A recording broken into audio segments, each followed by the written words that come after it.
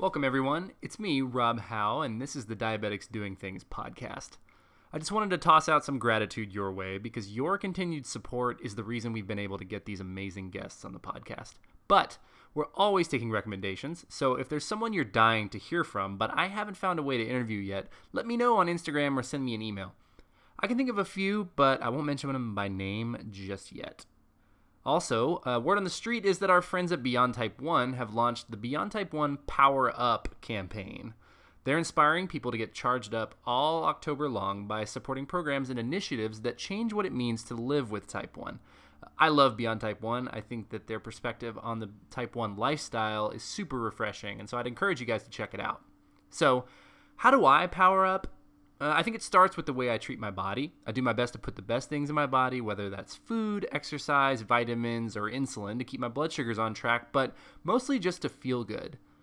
Throw a little daily meditation on top of that, and you got yourself a Rob Howe Power Up cocktail. But the biggest thing for me is getting to interact with other Type 1s. Your comments, emails, and messages fill my cup. And there's no better community than the Type 1 community, and I have so much in common with each and every one of you. So, in a way, you're my power-up. Be sure to check out the Beyond Type 1 Power-Up campaign and share your power-up with me. I'm dying to hear it. All right, let's get back to the episode so we can get back to the real good stuff. Hello and welcome back to another episode of Diabetics Doing Things. We are telling the amazing stories of Type 1 diabetics from all around the world, and my very special guest with me this afternoon is Miss Anita Nicole Brown calling from Chicago, I believe, correct? Yes. That's awesome. Good. I for some reason just put your bio down right before I said it, so I was like, well, I got to go with my gut here. Definitely Chicago. Born and raised, yes. Well, thank you so much for coming on the podcast today. We're really, really excited to hear your story. And for those listeners who may not be familiar with you already, why don't you tell us a little bit about yourself and how you found yourself qualified to come on Diabetics Doing Things?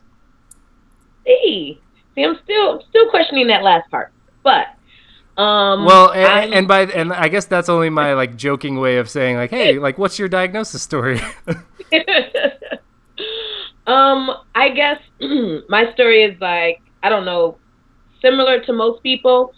When I was diagnosed, it was actually interesting. Over the summer before my senior year of high school, I was super active. I was swimming, I was playing tennis, I was playing badminton, I was bike riding. I was just doing everything I possibly could because that was summer to me. That was the time where you don't have to worry about school and all that other boring crap. But I'd lost so much weight in the course of a week, literally dropped a little more than 10 pounds in 1 week. But my mom was like, well, she's so active. Let's just wait until her senior year starts. And if she doesn't pick the weight back up, then we'll go to her doctor and we'll figure out what's going on. My senior year started in September, and then by November, I still hadn't regained any of the weight I'd lost over the summer, and I was eating like crazy, 5 Big Macs, and I was still hungry. So my mom was like, okay, something's wrong, something's up. So with our senior year, we always have our doctor's appointments that we have to do for the year. I went to Catholic school, so we had to have them in. And I remember I made my appointment and my mom was running late, and I told my mom, Mommy, I just want to get this over with. Can you just get here when you can so we can get this done with? And when my mom finally showed up, my doctor saw me and he's like, well, what's going on? What brings her in? And my mom's like, it's just her annual checkup. But I'm a little worried because she's lost so much weight over the summer, and once summer ended, she has yet to pick it back up. So I'm trying to figure out what's going on. And so the doctor looks at me and then he looks at my charts, and I guess he saw there was a steady decline in my weight from 8th grade all the way up until my senior year of high school. So he started asking those questions that aren't random questions. Right. They're specific questions that he's asking them for. And I remember just looking at him answering all the questions. He's like, well, is she always eating a lot? And I'm just looking at him, and my mom's like, yeah, He's like, what about her thirst? Does she have an okay thirst, or has it increased, or what's going on? My mom's like, you know what? Come to think about it, she's drinking so much water. But again, she's so active. That's just all I attributed it to. So then he's like, is she able to sleep through the night, or is she always getting up and going to the bathroom? And my mom looks at me, and I'm like, I'm going to the bathroom at least 5 times in one night. So I'm never sleeping solid throughout the night. Then he starts asking about a numbness and tingling in the arms and legs. He starts asking about the blurred vision. He starts asking like a lot of specific questions. And most of my answers were yes. And so he actually said, well, we think she might have diabetes.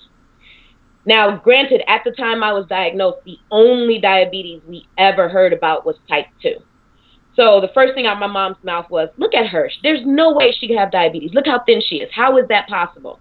And that's when my doctor was like, well, there are actually 2 different kinds of diabetes. And I'm like, I'm sorry, what? No, there's not. No one's ever told me this. So no, there's not 2 different kinds of diabetes. So he said, well, we're just going to run some blood work. We're going to see. We're going to make sure. Just have her blood tested now, and we'll let you know. So when I got the blood work done, came home, stopped and picked up something to eat. I was sitting on the sofa with my stepdad when my mom was preparing dinner, and the phone rang. And it was the doctor. And all I remember was my mom yelled out to my stepdad, Mark, call a cab. We got to take Anita to the emergency room. And I'm like, why are y'all taking me to the emergency room? I feel fine. What the heck is going on? And no one's answering me. They're just putting my coat on and putting me in the cab and rushing me off to the ER. And I'm just like, seriously, I feel fine. Why are you guys freaking out like this? And when we got close to the hospital, my mom said, well, Anita does have diabetes. She actually has type 1 diabetes. So we're going to figure out what we have to do now that we know. And I just broke down crying. I was crying so hard because, one, it was like being introduced to a new disease that I had never heard anything about. So I was scared because I didn't know, like, was I going to live, or did this mean I had a couple of, like, what did this mean? And then when I got to the hospital, the doctors explained everything to me, and my glucose levels were actually over 1,000 when I got diagnosed. Oh, wow. So you were, literally in DKA. Pretty much, and had no idea. My doctors were like, it was such a good thing I didn't cancel that doctor's appointment because I could have gone home that day and slipped into a diabetic coma. So, if you believe in God or whatever, somebody was looking out for me that day because I was like, no, mommy, I want to keep this appointment. Let's just keep this appointment and get this stuff over with. And yeah, shortly after being diagnosed, I got hit with diabetic nerve damage in my legs and feet, lost the ability to walk for about a year. But luckily it went away. Don't know how. Luckily it went away. That's all I can say. So, well, wait, because I want to focus on this a little bit, because, some big changes went, right? Like, you went from being very, very active, and really, a lot of people experience a lot of, energy depletion when they, are undergoing the symptoms of type 1. So you were still, doing all your activities in spite of that. Just doing everything. And then let's talk, so diabetic nerve damage. So shortly after you were diagnosed, lost the ability to walk. Yeah. And so I don't know, what were you going through during that time? Like, what kind of, that's such a huge, a thing that we all obviously take for granted as people who have working limbs, but what was that like? What, as a teenager to have that come down? It was depressive. Because, I can't take baths ever since I was little. This is TMI, but anytime I'm in the bathtub, I always end up with a UTI. So my doctors have actually refrained me from taking baths. But considering I could barely stand and walk, how am I supposed to take a shower? You know what I mean? So having to have your brothers help you in and out of the shower and things like that, I don't care what age you are, that's just an embarrassing time. You know what I mean? So I had to count on my family to help me out with daily things. Like, I got to go to the bathroom. Can someone help me? I got to take a shower. Can someone help me? It was just what happened. Like, I was just playing tennis and badminton and doing all of this stuff over the summer. And now here we are, November, December, January. And almost all of that just disappeared in a blink of an eye. And it was depressive. I felt like I was such a burden on the whole family because anything I had to do, I needed help with now, which was never the case before. And for somebody that's so sort of independent and headstrong and young, what did that do to your, but outside of just that sort of depressing down feeling, how did that change your day to day? And then you talked about putting a strain on your relationship with your family. Like, what is your relationship with your family when you guys think about those times? We don't really think about the bad times. Mainly because a lot, like, my brothers had a hard time seeing their sister that way. Same thing with my little sister, and same thing with my dad. I watched my mom's hair start falling out because she was so stressed and so worried. She ended up taking off so much time from work. She was worried that she wasn't going to have a job by the time she got ready to come back. So when I say I felt like a burden, I felt like a freaking burden. Like, everything was my fault. My family's no longer around as much as they once were, and it's my fault. If I hadn't have had this disease, dot, dot, dot, dot, dot, so it was so difficult. But I'm kind of hard-headed and stubborn. So I remember, especially with the nerve damage, when my doctors told me it's a possibility it may never go away, I saw that as a challenge. Like, so this could be my daily life. Yeah, I'm not comfortable with that. I'm not okay with that, And that was one of the things that I tried my best to focus on. Like, try my best to any little gain, celebrate it and treat it like it's the biggest gain in the world. You know what I mean? Like, I did everything possible. Like, I only missed about 3 to 5 months of my senior year of high school, but I was still doing all my assignments. When I could go to school, I was still in school. My school worked it out where some days I'd only have to go to school for the first half of the day, and then I was allowed to go home. And then some days I'd only go to school for the second half, and then I was allowed to go home. Like, I'm just a really stubborn person. I'm not going to let someone or something else tell me that I can or I can't accomplish or do anything. And I think that was my blessing at the time. I refused to let it define me and tell me I'm not going to do anything. And I think that's such a huge part of any type of success, is celebrating small wins. And I think it's something that as diabetics we have to be better about. I think we have really sharp edges when we talk to ourselves about the bad things that go wrong, and sometimes, that's no one's fault. It's just a, different reaction. But we don't do a good job on the other end of, like, waking up with a solid blood sugar or giving the right amount of insulin for a meal and just and having no reaction, right? So that's just a mindset that sets you up to be able to, come what may, you're going to be able to either overcome it or handle whatever is thrown at you. And that's the important thing. Like, even when I have, like, hypoglycemic episodes where I'm non-responsive in the morning, but if I wake up, as soon as I'm conscious, I'm getting dressed and I'm ready to go finish out the rest of my day. Like, I don't have the rest of the day to sit here and be like, man, this shouldn't have happened. I wish it. No. I woke up. I'm still breathing. I'm still functioning. All right, let's go and do something. Like, we need to figure out what I'm going to do with what's left of my day, because I beat it this far. Every day I wake up, whether my levels are good or bad, I woke up this morning. So I still have a purpose. I still have something to do. Oh, I love that, because I had my first ever hypoglycemic episode probably about 4 months ago, maybe 5. I was on a different medication that was kind of making my blood sugar weird. And anyway, I woke up and it was, pretty early in the morning, and my girlfriend was talking to me and I was just speaking nonsense gibberish. I was like not conscious 100%. And I guess I was kind of being rude too. And I don't even remember. And then when I kind of snapped out of it, she was, a little bit shaken up. But I was just like, oh man, I'm like behind the gun. I gotta get my stuff done. I gotta just get to my thing. And it kind of like, she was like, wait, aren't you going to be worried about what's happening? And I think, at that point I had to slow down a little bit and figure out what had gone wrong. But yeah, I think that's funny. It's like, you know what? We're just used to those things, like sometimes not knowing why things happen, and you just got to hurdle it and keep rolling. I think that's the best way. I say there's everyone always tells me, like, how come I don't talk about the negatives or the bad or whatever? And I'm like, because it's already too much of it out there. Like, just being diagnosed with almost anything, it's so much negativity already addressed with that.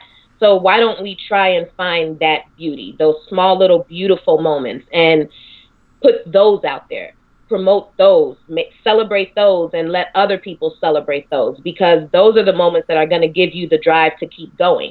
They're going to give you the drive that want to make more of those moments happen again. So instead of just staying focused on that negative of this disease, why not say, did you see, look, I got a perfect 130 today and I was eating everything, but it's still perfect. Like, why don't we celebrate those little moments? Because those are the moments that will make us want to keep getting them. And then by celebrating those little moments, it'll bring more positivity into our lives, and it'll just be a continuous effect. We'll keep bringing that positivity towards us, and then by celebrating it, it's what other people are going to recognize, and they're going to start celebrating it too. Oh, 100%. Like, I can't, I think people hear so much negativity, they don't even know it's negative anymore. They just think it's regular.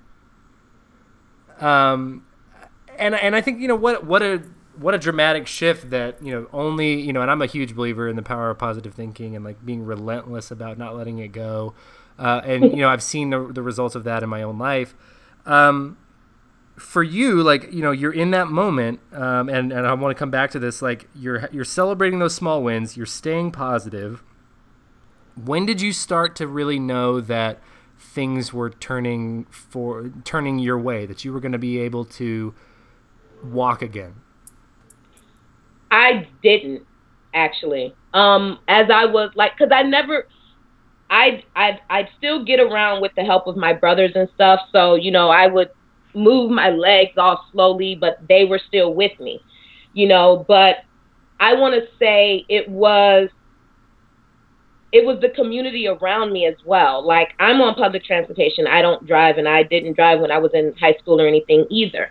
And I remember when I had a cane and everything to walk with and help myself get around, as I'm still, like, I just refuse to sit still, So even though I may only be able to walk like 10 steps and then I'm totally winded, I'm still going to walk. You know what I mean? And I remember bus drivers that would see me trying to catch the bus, and they would sit there and wait. And like, it would take me about 10 minutes to cross the street. So to know that the bus drivers were just waiting, and I'd get to the bus stop and I'd look and they'd be like, no, come on, it's okay. Just take your time. We got all the time in the world for you. Like, it was that was what that told me that I'm doing something.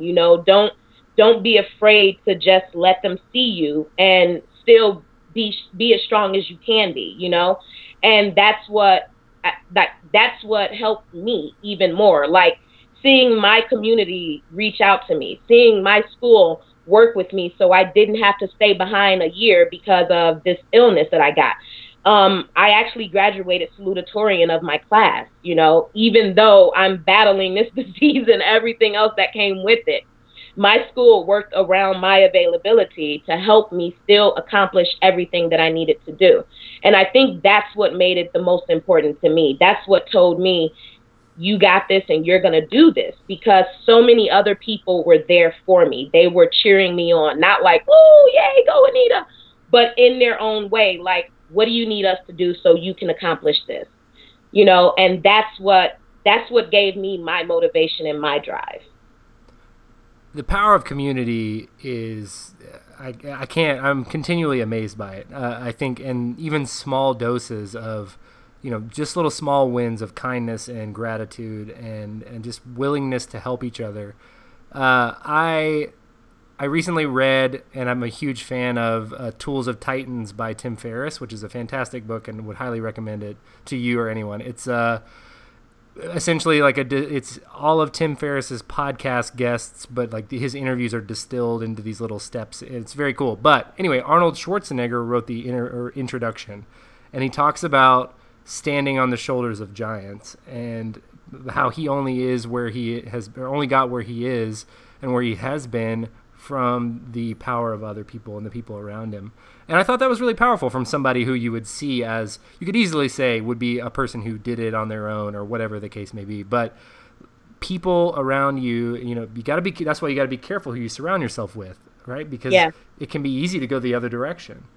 And so for you, being celebrated and having that, and to be, take those small wins and ride it to being salutatorian of your high school. That right there writes it. Right, the story writes itself. Right, like what an amazing tale of perseverance and optimism and just belief.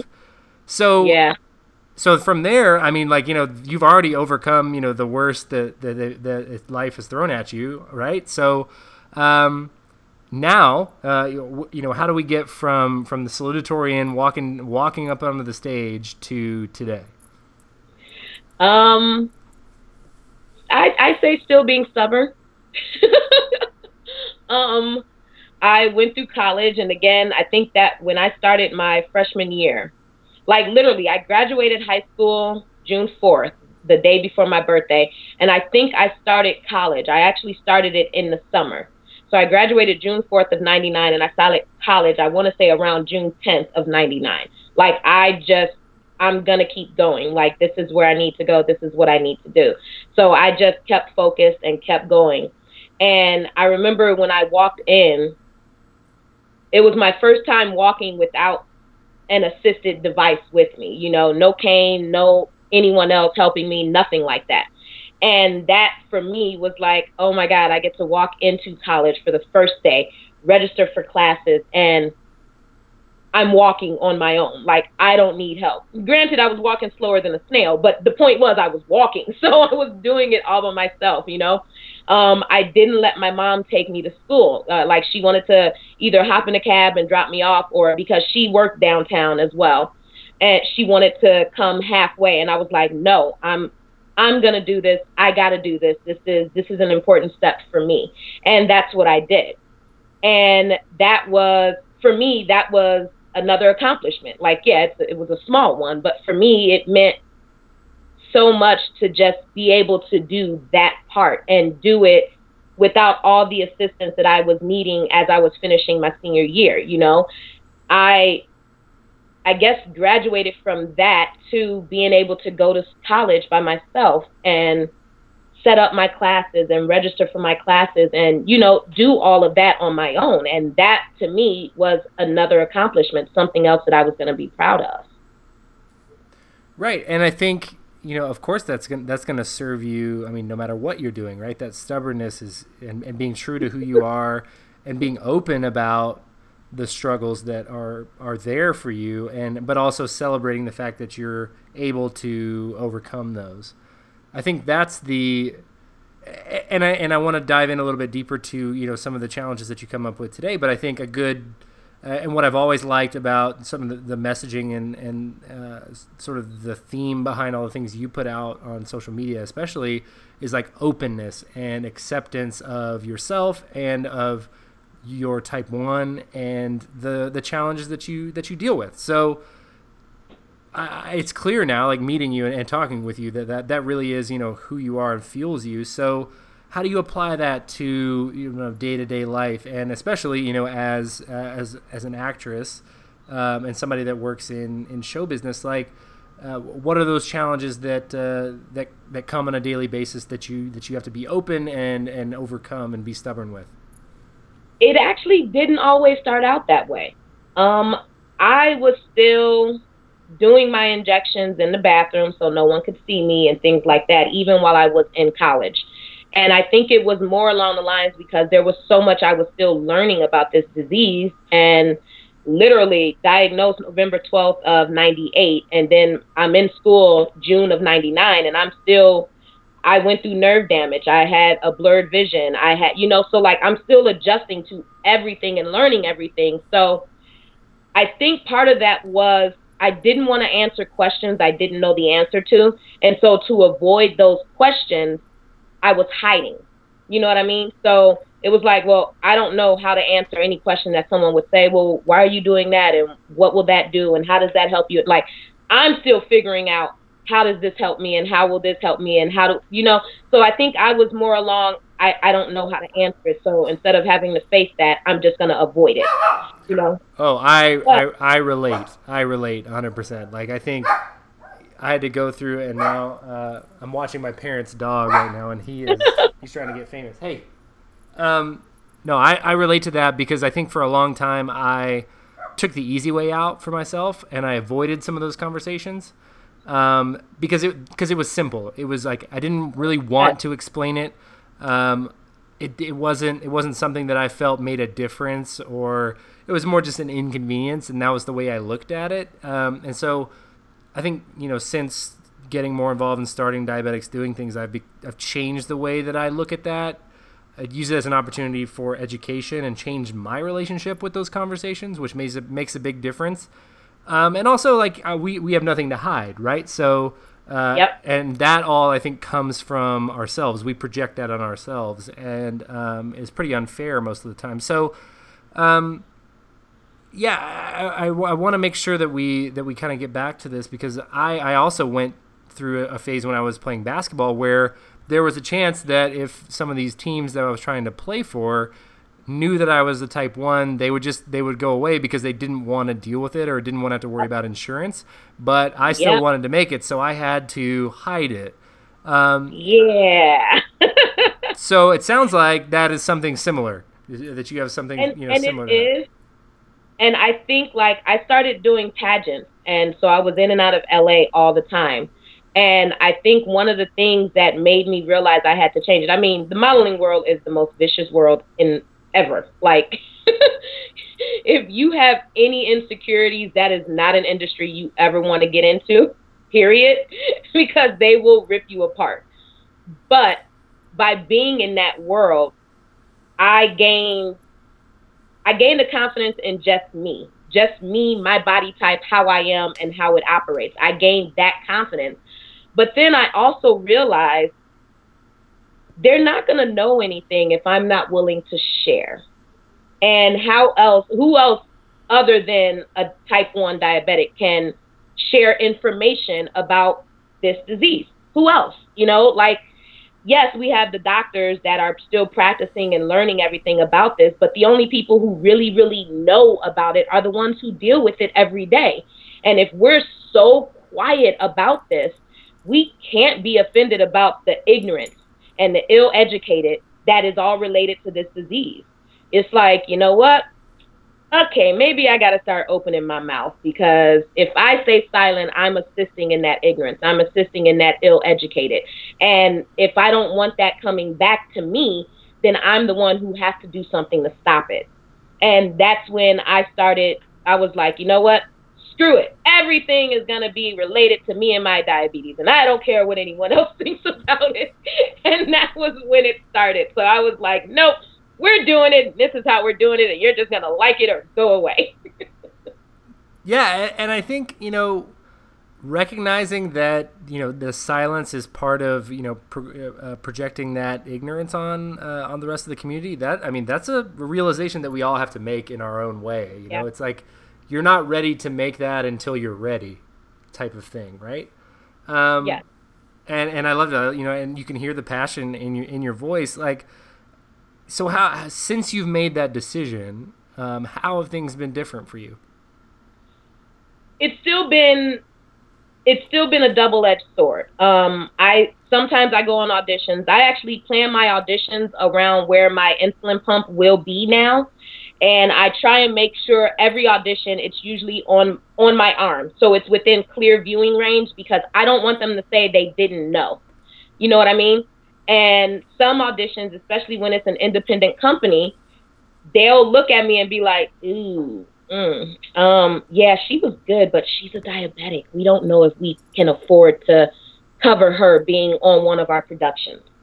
But then I also have some companies that are like, that's pretty badass. I'm enjoy. You know what? We would be honored to have you on. So it's still a toss-up whether or not they'll accept it or not. But now at least I put it out there. I let them see it. I let them experience it and understand it, and also see that even with my insulin pump on my arm, it doesn't take away from what I can bring to any production possible. Right. You know, my acting, I believe, is very good. And I've had productions not even realize the pump was on my arm until after I stopped performing. And that's the whole point. You didn't recognize it until I was no longer in character. So shouldn't that tell you I can deliver whatever character you want me to deliver? Like, shouldn't that be something that's more important? But, you know, some productions are like, you know what? Yes, that is more important. And then some productions are just like, yeah, but the cost of having you here, we don't know if we like that. So I just got to go with it. Right. Yeah. And but at least I think, you know, like on the merits of your performance, like you're not leaving anything in doubt from a diabetes perspective. Like you said, you're not going to give them the chance to say they didn't know. Exactly. Because I think everyone should know. There's been some productions like there was a production I was on where I made sure I had to hide my insulin pump. And it had nothing to do with the fact that I was a diabetes, but it was a timepiece. So it was back in the 80s. My insulin pump didn't exist in the 80s.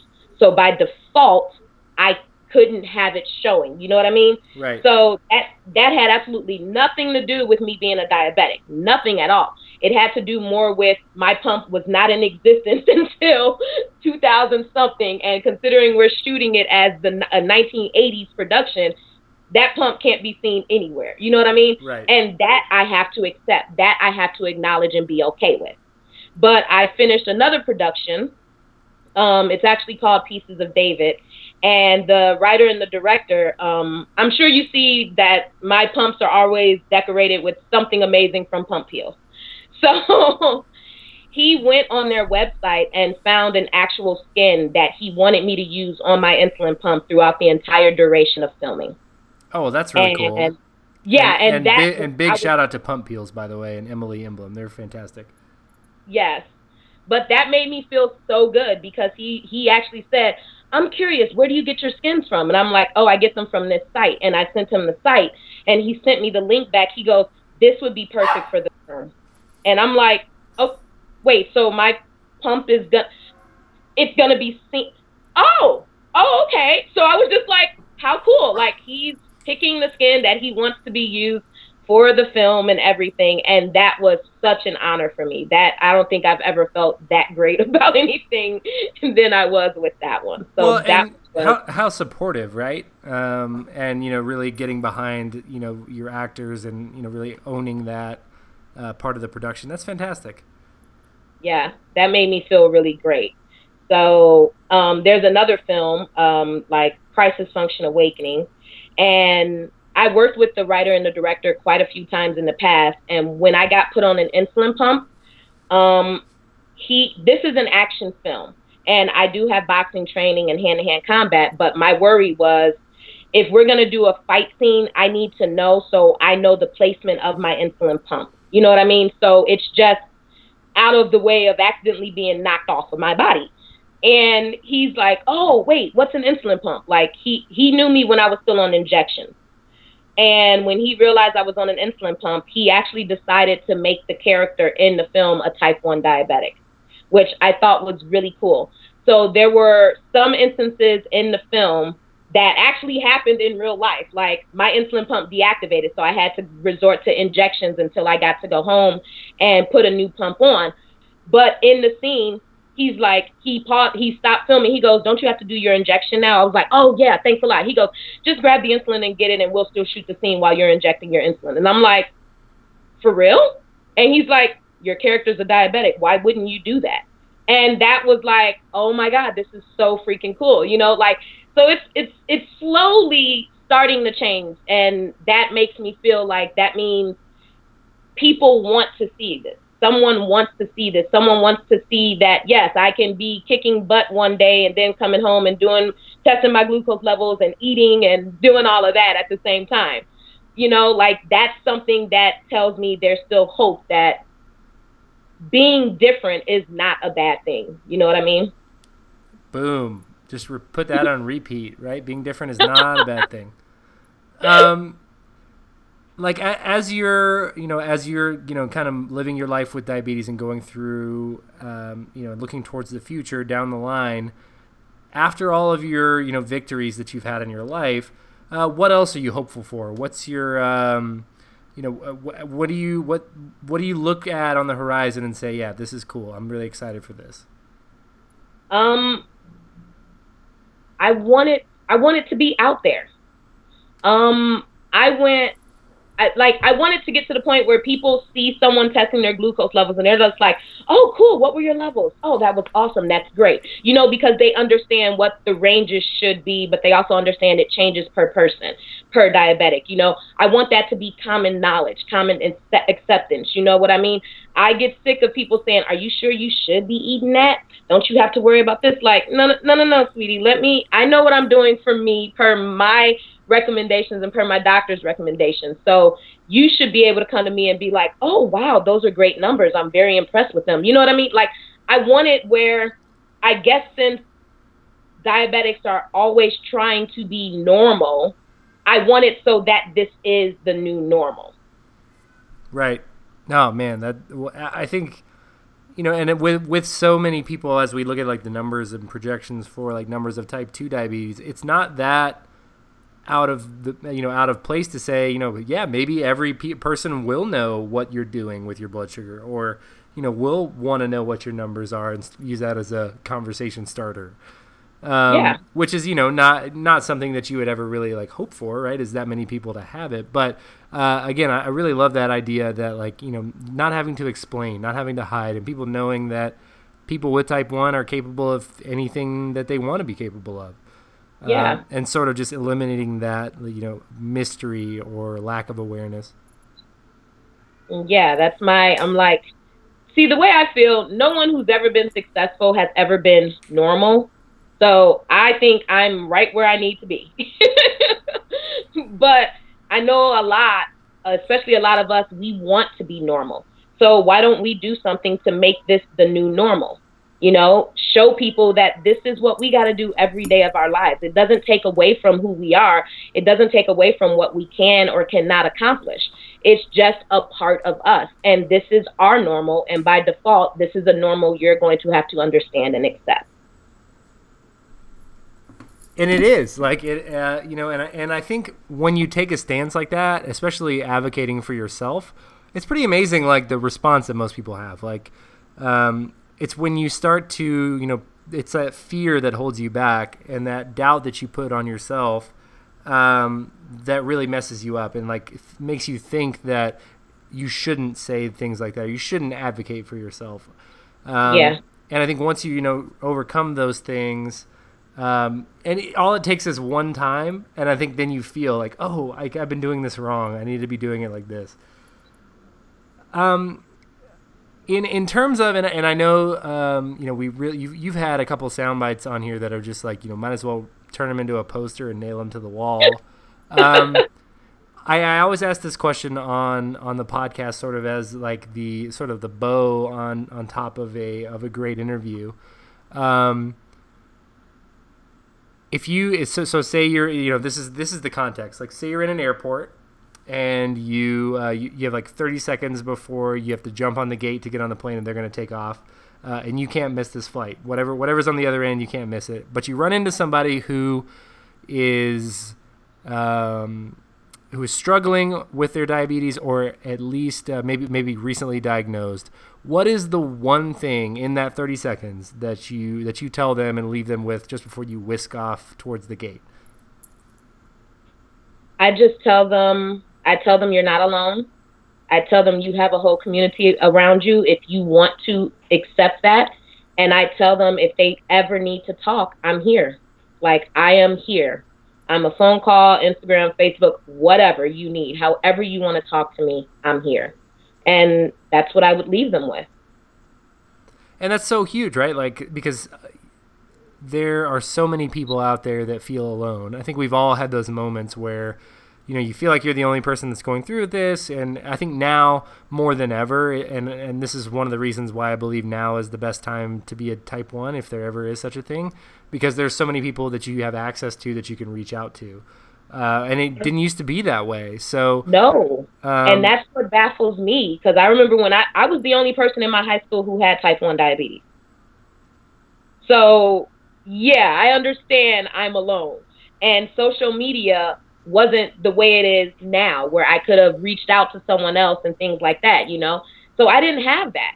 So now that it is here, we do have access to it. Take advantage of it. Don't sit there and feel like you're the only one going through it, because I can promise you, you're not.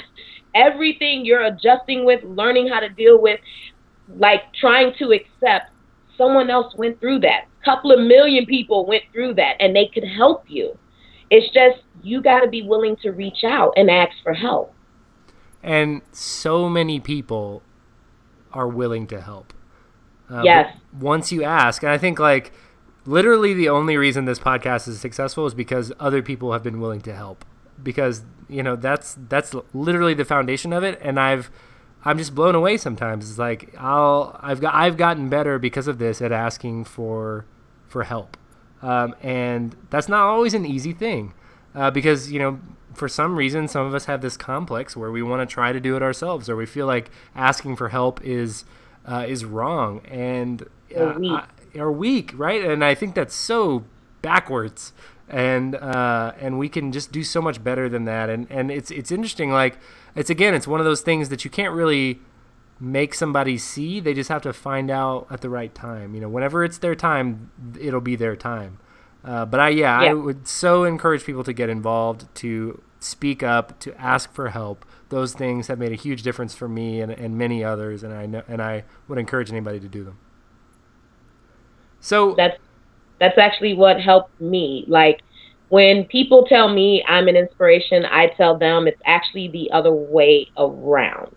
You know, from my photo shoots to being on set to everything that I do about type 1, it's because I'm inspired by them. I'm inspired by the stories they tell. A friend of mine had a story, and she told me how one of her friends was going to a wedding, and she was a part of the wedding, and she was trying to figure out how to hide her insulin pump. And she said the exact words was, because no one wants to see this hideous thing on me. And that hurt me so much, because I'm like, who said it was hideous? No one said it was hideous. I don't consider my insulin pump and devices hideous. I consider them a beautiful accessory, something that helps complement me. And so my recent photo shoots where I'm covered in all my diabetic supplies was because of that. You know, so it's like, you guys inspire me and tell me what I need to do, how I need to show there is a beauty in our world of diabetes. You know, there's even a sexiness in our world of diabetes. Like, we're sexy as all hell. I don't care what y'all say. We are. And we need to start accepting it and learning that it's beautiful. What we do every day, how we manage to overcome so much, that's actually the beauty in it. Why can't we accept that and see it? And I think, you know, it's just it starts with the conversations that we have with ourselves. Like you said, you know, this hideous thing. What if one day it wasn't hideous and you just decided that? Right. And you know, most people, it's like the detective's curse, right? It's just sitting right in front of your nose and you can't see it. And, you know, when people cross that, it's amazing to see the transformations that they go through. And, you know, I look forward for, you know, if there's somebody out there that's been struggling with how they feel about it, I look forward to the day where they, you know, they can change that conversation for themselves. I think that's why I said I want it to be the new norm. Like, if we're trying so hard to be normal, why don't we make this the new normal? That'll be an awesome thing for me. I'm all for it. In the spirit of, you know, you said, hey, reach out anytime. For our listeners who want to get in touch with you, what's the best way for them to do that? Email. I'm attached to my phone, unfortunately. So email is one of the best ways. I have AnitaNicoleBrown@gmail.com or AnitaNBrown@Comcast.net. And then there's Instagram, there's Twitter, there's Facebook, and it's all Anita Nicole Brown. So you should be able to find me no matter what. And yeah, I don't care how you reach out to me. If you want to talk or whatever, complain, whatever, like I'm here and I will do whatever I can to either listen or if you're asking for advice, give what advice I can to help you. You know, that's kind of what I've been doing this whole time. Like shockingly enough, so many messages that I get on a daily basis are just wow. And I want to keep doing that. I want to keep telling people I'm still here, you know. Every battle you go through, trust me, I probably went through it today or I'm going to go through it next week. And, you know, so like, let's learn how to just be there and help each other. And yeah, I mean, any time of day, reach out, right? Like, Yes. I think it means a lot to have those people out there who are willing to help. And I'll definitely include links to your various social media and email addresses in the show notes.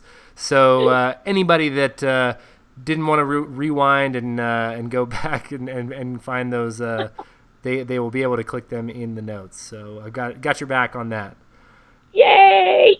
Anita, thank you so much for coming on the podcast. What an amazing and powerful story you have, and I really appreciate you giving your time to share that with us. Thank you for letting me come on. I was so honored. I was like, yay! I was doing the happy dance and everything. So. Well, good. I'm like you said, all the work that you do and all the positive message that you spread, it was a no-brainer, and I'm super happy that we were able to get it done. Thank you so much. I love what you do. I hope you never, ever, ever stop. Thanks for listening to Diabetics Doing Things. Subscribe to our newsletter for weekly emails and behind-the-scenes content. And if you or someone you know has an amazing story to share, send an email to rob@diabeticsdoingthings.com.